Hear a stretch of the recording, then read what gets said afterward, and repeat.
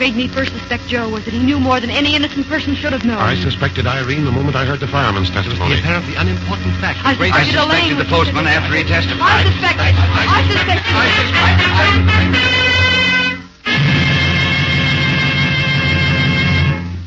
Listen to radio's newest, most interesting and thrilling program, Suspicion.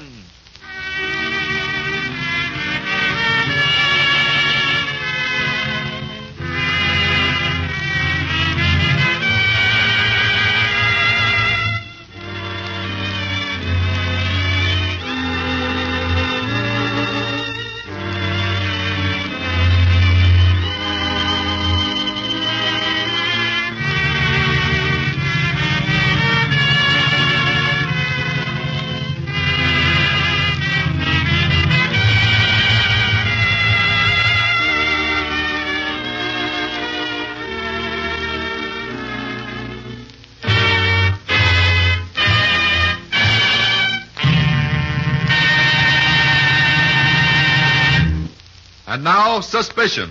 Somewhere in the drama about to be presented is a seemingly unimportant fact, a hidden clue that first casts suspicion on the ultimate culprit. Listen regularly to this thrilling series. Test your powers of observation and deduction, and find the hidden clue. It may be a single line, a sound, perhaps a complete scene. All names and characters depicted in this story are fictitious. Any resemblance to persons living or dead is entirely coincidental. In the story we presented last time in this series, Silk Thieves, do you remember this scene? When Private Detective Riley, investigating a series of silk robberies for an insurance company, examines the scene of the latest theft, the India Silk Supply House, owned by Ed Wentworth, he finds that apparently entry has been made through a hole cut in the floor from the basement. According to Police Sergeant Mulrooney, it's the same size as usual, and every time they bored 6 holes first and then they use a saw. They do follow a system. Huh? What system? Skip it. Say, do you mind if I take some of these wood shavings? That, ladies and gentlemen, was the hidden clue.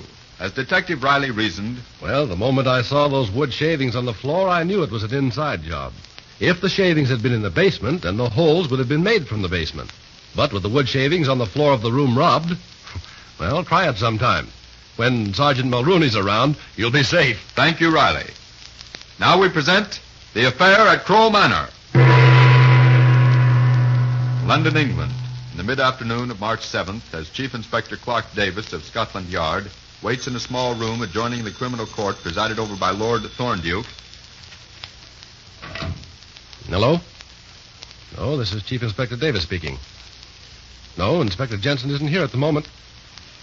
Oh, yes, he's still in court. May I have him call you? Very well. I'll tell him you phoned, Mrs. Jameson. Davis, I've never seen the like of it before. Absurd. A rank miscarriage of justice. Hold on a second, Jensen. What happened? What happened? George Simmons was dismissed for lack of evidence, that's what. After I tried in every detail of the murder. Why, I can prove that he had the motive, the desire, the intention of killing Irene Rogers. Then Lord Thorndyke had the effrontery to... Just a minute, Jensen. When you presented your evidence, I warned you. Yes, I know, You had no proof that Simmons was anywhere near Revelstoke when Miss Rogers was murdered. And it didn't convince me that he was anywhere else. I'm going to finish this case, Davis, and prove beyond a doubt that Simmons is the cowardly rat I think he is. Now, look here, Jensen, Simmons, I haven't finished with you. The next time you're in court, not even the smartest barrister in England will be able to twist your lies sufficiently to... Now, that's enough, Simmons. Why, you... Jensen! Sorry, Mr. Davis. I can't say I blame you, Simmons, but brawling never accomplishes anything. You'd better go home. Yes, sir. Sorry, Mr. Jensen, but after all... Say one thing for you, Jensen. You certainly know how to antagonize people. It's a wonder you didn't accuse Lord Thorndyke of... Come? I hope I'm not intruding, Davis. No, not at all. Sir Robert, may I present Inspector Jensen? Oh, glad to know you, Inspector. My congratulations. On the evidence you presented against George Simmons, it was quite conclusive, except on one point. Yes. Knowing Irene Rogers as I did, I followed the case rather closely. And you think Simmons is guilty, Sir Robert? It's possible. You see, Mr. Davis? It's possible, but not proven, Inspector. Oh. Now, being somewhat of a criminologist and having known Irene Rogers, I've decided to conduct a little experiment. I'd like your cooperation, Davis. That depends on the experiment, Sir Robert. Well, yes, of course. But now, George Simmons and Elaine Pearson, she was the girl who found Miss Rogers' body, you remember? Well, Simmons and Elaine Pearson are spending the weekend at Crow Manor. I have a theory about crime I'd like to test. Will you join us for the weekend, Davis? Well, I'd like to, Sir Robert, but You'll be merely an observer, Davis. Oh, I see. Then I may count on you? Yes, Sir Robert, I'll be there late Saturday morning. 9 chances out of 10, Jensen, I'll have a room on the north side, second floor. Crow Manor is only half a mile from the village. Get a room on the south side of the Blue Lion pub. Tonight I'll signal you by pulling a window shade up and down several times. Very well, Mr. Davis. But as to why you think Sir Robert might be... There's a streak of insanity in his family as wide as the Thames River. The man is devilishly clever, Jensen. And if he did kill Irene Rogers, he certainly made us suspect Simmons. Right-o. Remember, we may be after a master criminal, so watch your step and take your cue. I say, Sir Robert, that was a ripping dinner. The best I've had in years, Sir Robert. Oh, thank you. Now will you two excuse Mr. Davis and myself for the moment? Certainly. I'll take you on at backgammon, George. Right you are. Well? I'm sorry I haven't had a chance to see you alone before, Davis, but... Oh, I understand. Briefly, I'd like to tell you my theory of Irene Rogers' death. Yes? She was shot by either George Simmons or Elaine Pearson. Now, we know that Simmons had the motive, jealousy, and we know that Miss Pearson had the opportunity, living with Miss Rogers. That's right. Now, if we can give Simmons the opportunity or Miss Pearson the motive, then the case is solved. I'm afraid that's easier said than done, Sir Robert. Precisely. That's why I'm working the case backwards. Backwards? Quite so. By giving him the opportunity to commit a crime that the guilty one must commit in self-protection. I see. It might work. Exactly. Therefore, it's worth the chance. I've sent the servants out, and they won't return until tomorrow morning. Now, open the door and leave it open when I call you back. But I'm afraid I don't quite understand your plan. I want Simmons and Miss Pearson to hear something, David. Oh,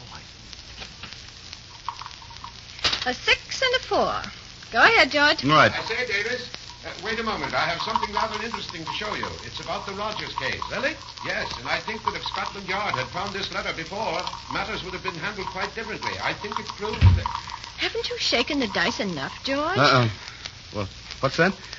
Oh, yes, quite. Sorry. Little Joe, that isn't a very good throw. No, it isn't, Elaine, is it? I say, would you mind frightfully if I conceded the game? I have a bit of a headache, you know, and I think I'll turn in for the night. You'll, excuse me? Why, certainly, George. Then, if you'll excuse me, good night. Good night. Shortly after midnight, when Chief Inspector Davis was in the garden outside with Jensen. You must be careful not to make any noise at all, Jensen. Especially on the east side where Sir Robert's room is. Right. But Did you hear that? I wonder if... Come on, Jensen.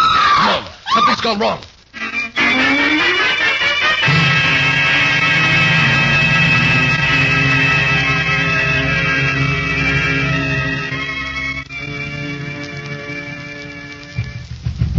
Elaine!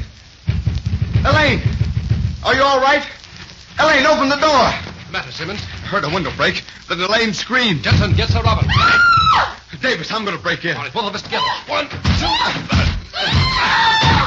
Elaine! Davis, where is she? Look in the closet. Help!